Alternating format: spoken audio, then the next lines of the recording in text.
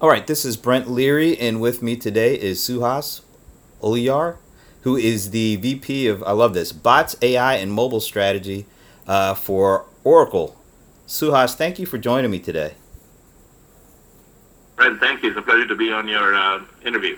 So, before we jump in and start talking about all things conversational interfaces and what Oracle is doing around them, maybe you can give us a little bit of your personal background. Absolutely. So, Brent, I've been in the mobile industry for the last 21 years, and every single year has been an excellent and interesting year. Mobile continues to change every year. But I've been with Oracle now for 4 years. Prior to Oracle, I was lead VP at SAP for the Internet of Things.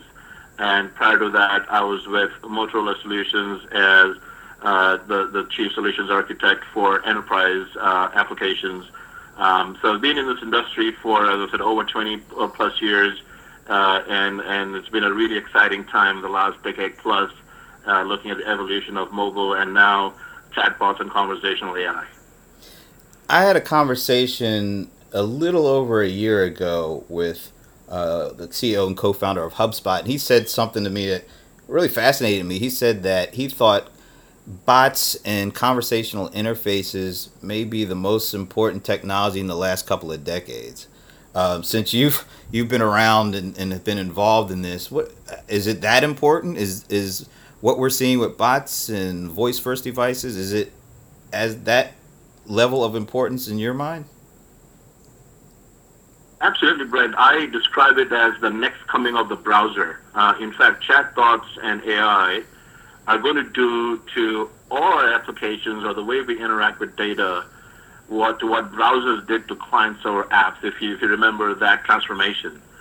And it is going to be I would say at least the next decade is all about a conversational AI first approach that is in much higher magnitude than what we saw from mobile first approach. So we're hearing a lot of talk about AI, and rightfully so. There's so much going on in the area. But what impact does conversational interfaces have on AI? Is it something that they're kind of like peanut butter and jelly, as I kind of look at it? Or is it, they're nice, but not necessary for AI to be successful? So AI is a pretty broad subject, right, Brett? I think there are several flavors of AI, and the way we tend to categorize AI is this five buckets. So first, it's all about sort of machine learning, deep learning technologies, and one particular around natural language understanding is absolutely critical and vital to the success of chatbots, and I'll explain in a minute. But the other categories are equally important. The next one is dialogue and context. The third is knowledge services. The fourth is data and insights.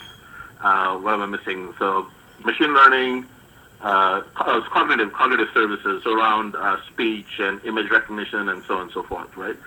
Now, why is natural language understanding very important? So what is really driving the adoption or this tremendous momentum we're seeing in conversations, conversational interface? It is the fact that we can converse in a language that's most natural to us and one that we are most comfortable in. And when you look at things like Facebook Messenger or WeChat, WhatsApp, Line, Telegram, Skype, Take, Skype, all those different chat-based messaging, the other aspect to communication is that we sort of expect and get near real-time instantaneous response from the other side. Today, a lot of that was human to human, but the two aspects of a natural conversation and getting instantaneous responses has made that channel very, very attractive compared to using email or any other channel, communication channel, where I sort of fire and forget and wait if the other person responds or not. Now, in order for that to scale for an enterprise and be able to use chatbots to really enable that adoption, you need something, a computer program, i.e. a chatbot, to handle that scale.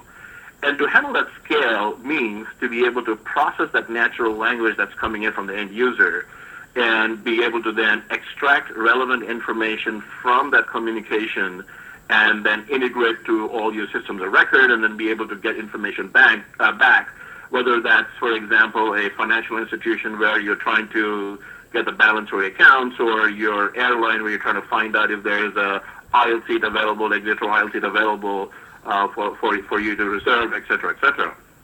And same for an enterprise use case where you're trying to do customer support, or a salesperson is asking for what is the status of a particular account, and several examples within the enterprise. So in order to facilitate this, natural language understanding, deep learning, machine learning algorithms are very critical, whether that's neural network based or spectral word embedding based. And so without AI, and specifically natural language understanding, chatbots, in my opinion, wouldn't even take off, right? So that's number one. The second aspect is what I mentioned as dialogue and context, right? Which is the ability to design a conversation with the end user. You want to make sure that, the bot is not human, but at the same time, you want to have a decent conversation with an end user. And we all know as humans, we don't think quite linearly, right? We tend to sort of go off on different tangents and based on a certain question. So, for example, let's say that I was looking to transfer money from one account to the other, or I want to send money to somebody. So I say, send money to mom, for example. And the bot responds with, yeah, that's great. Which account do you want money to transfer? And I say, let's say checking account. And it says, well, how much do you want to send mom? And then suddenly I realized, actually, I'm not sure if I have enough money in my checking account. I'm just going to ask the bot a question, which is, what's my balance? And I'm not going to give any other context other than just saying, what's my balance?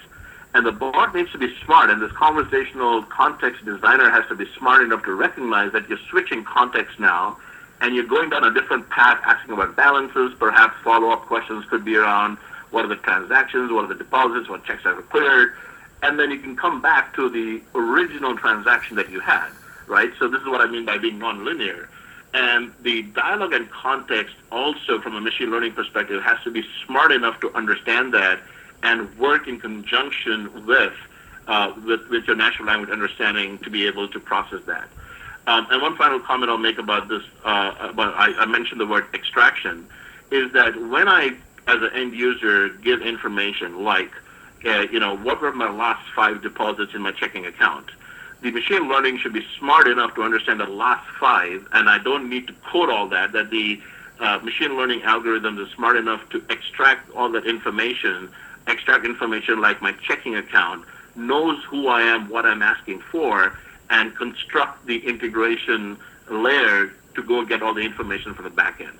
So, a long answer, but AI is absolutely critical to the success of chatbots. Great. And there has been so much diving in, and companies are really starting their conversational interfaces, looking at chatbots and looking at how they can integrate into things like Facebook Messenger, because that's where all the people are, and that's where a lot of conversations are taking place.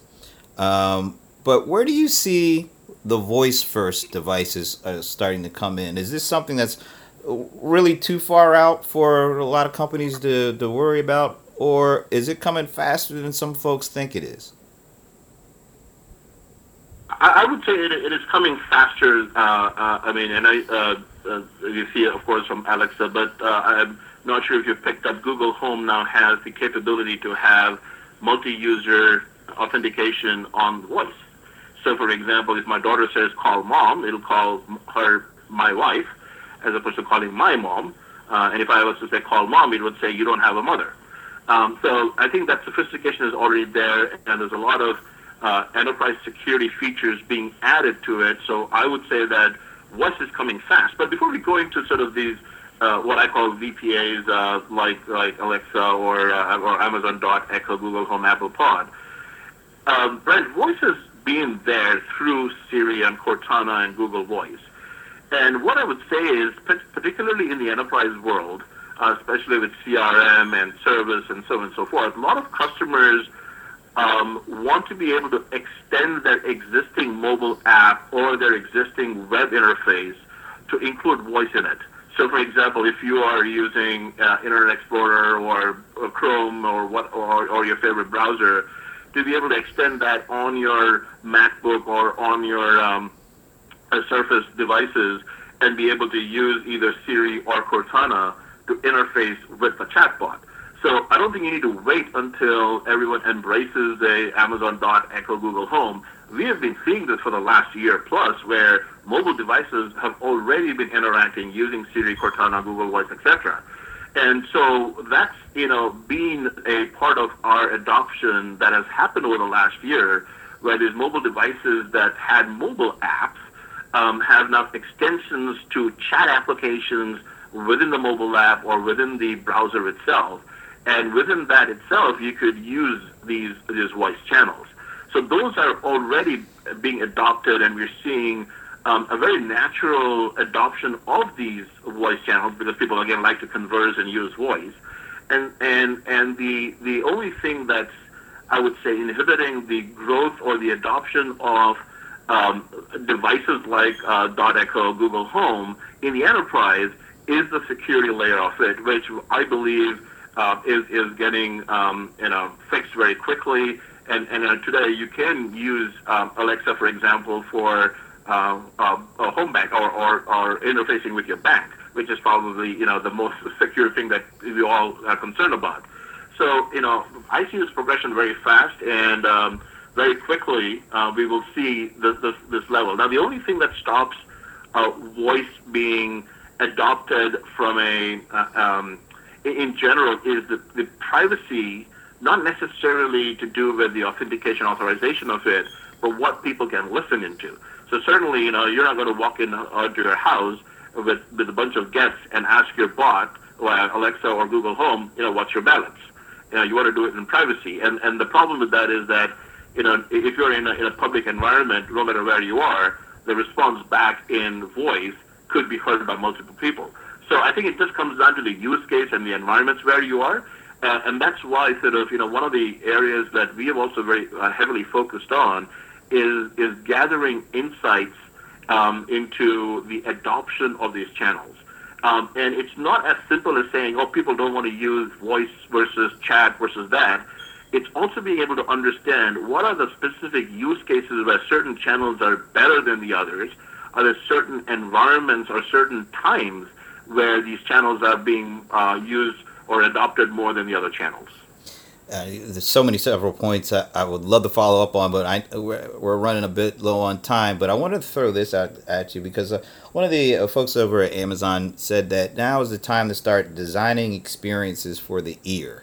And I'm curious, are you seeing, or are there things that your customer base needs to kind of morph the way they traditionally do things in order to get ready to take full advantage of delivering experiences that customers are starting to expect with these interfaces? What are some of the biggest challenges that are facing companies when looking to implement these strategies? Brent, totally. About a decade ago, the digital agencies were all sort of transforming themselves to create this delightful mobile app experiences, right?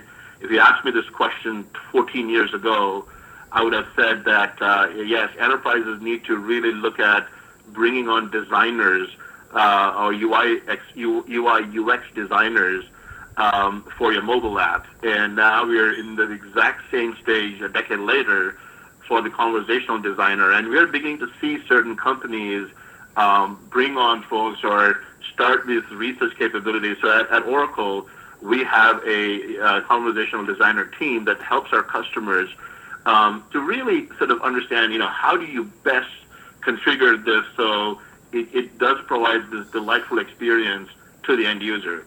So the risks actually are in exactly that mode, which is having the right sort of design to have the right experiences and also understand the channel, right? So as an example, if you're designing for Facebook Messenger, a more visual channel is a little bit easier to handle. So when you send information back and you send pictures or videos back, it's easy to consume in Messenger, Line, Skype, etc. But you're not going to see that in Alexa or in Google Home or other types of channels. And so you have to really understand, what channels your customers are coming in and have the proper design. And so, like everything else, it begins in the front. I would say that the technology to build all of this in the back end has gotten a lot easier. I mean, we have customers build bots in 2 to 4 weeks, but I would say that they spend more time in researching exactly what needs to be designed, and once they decide sort of that scope, what next, right? And I have about 5 points that I can't exactly remember right now, but I can send it to you, Brent. But one point that I always stress to customers is that if your bot is unable to answer a question, don't ask your bot to retry and retry. Get it to a human agent as soon as possible, because you don't want to spoil your customers' experience. Wow, we could keep going on and on this subject because it's really fascinating. But what my last question would be: if we peer out a year or two from now, where are we going to be with conversational interface? Where are we going to be with the voice first kind of interfaces, do you think? So, I believe that we're going to see a convergence of immersive technologies and conversational interfaces. So things like augmented reality, virtual reality. One of the challenges with virtual reality is certainly today is that the type of devices restrict you on what you can or cannot do. But I see that opening up. Google Glasses was an experiment which showed that it could potentially work. It needed some work. But imagine a day where, you don't necessarily need to look at your mobile device, or your wearables in themselves are conversational led, right? So now you could be very, in a very natural mode, be able to look at sort of the world in a three-dimensional way and be able to discern information that you need using conversational interfaces. So, there's a lot beyond that. Just in the world of AI. So, for example, image recognition, sentiment analysis, Q&A analysis. We got knowledge graphs. So I'm able to, in a CRM board, for example, imagine the day that a salesperson asks the CRM database, "Hey, it's a new quarter. Tell me the 10 deals I should be working on, which helps me make my quota," right? And the back end, the bot and the AI engine not only takes the leads that they have, but also is able to marry that with information from other sources, whether it's LinkedIn or Reuters or other things that calculates the propensity of the customer to buy your product, and highlights that to you based on the question you asked, and that information could be sent to you in whichever way you want. The devices could be like, for example, the HoloLens stuff that Microsoft is working on. So I would say we are entering into the next few years where devices are going to take a very interesting shape through 3D virtual reality, but the interaction with that is all going to be voice-based.